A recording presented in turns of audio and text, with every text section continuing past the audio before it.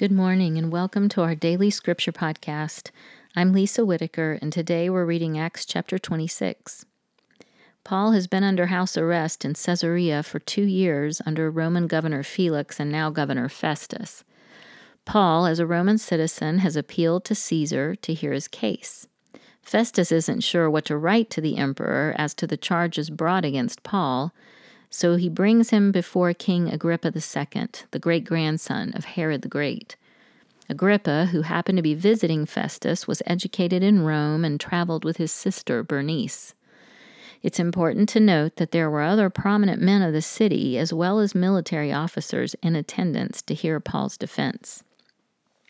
Now, of his 3 defense speeches in the book of Acts, this one gives the most detailed explanation of the gospel, but we'll only look at a few of the verses. Let's start at verse 12. This begins his conversion on the road to Damascus. He says, "In this connection I journeyed to Damascus with the authority and commission of the chief priests. At midday, O king, I saw on the way a light from heaven, brighter than the sun, that shone around me and those who journeyed with me.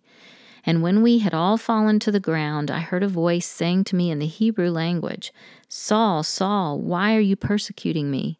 It is hard for you to kick against the goads.'" The word of the Lord. That phrase always puzzles me every time, and I have to read the study notes. Goads were long, sharpened sticks used to prod oxen when they were hitched to yokes.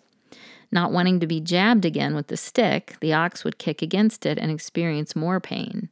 It would eventually learn that it was better to accept the direction of the farmer than to kick against the goad.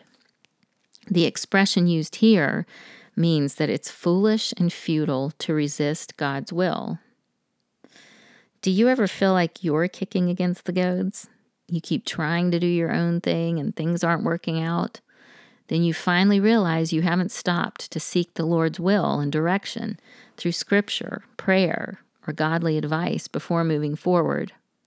That can lead to suffering that didn't have to happen, or maybe it did. Sometimes it takes hard situations to wake us up to what God is trying to tell us. Let's pick up at verse 24. "And as he was saying these things in his defense, Festus said with a loud voice, 'Paul, you are out of your mind. Your great learning is driving you out of your mind.'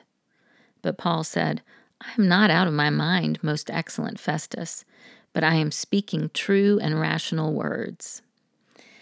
When Festus shouts, "You are out of your mind," I hear the screechy voice of Bobcat Goldthwait. Don't ask me why. It seems Festus just blurts this out of the blue. But one commentary says he sees an opportunity to acquit Paul by reason of insanity. Only a crazy person would risk his life and face such opposition for the sake of a strange hallucination.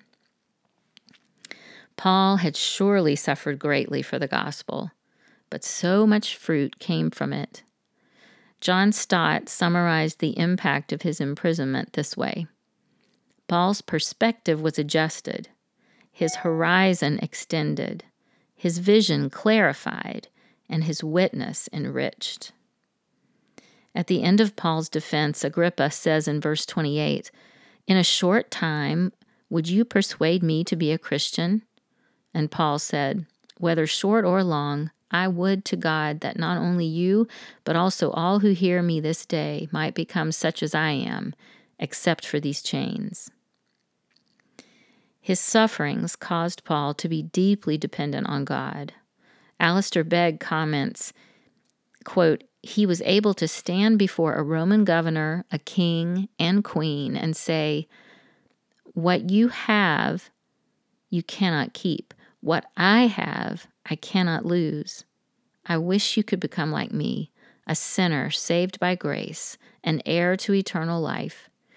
I would not like for you to share my chains, but I would love for you to share my faith." End quote. If you are suffering right now, dear friend, take courage. In your King you have all you need. Christ in you, the hope of glory.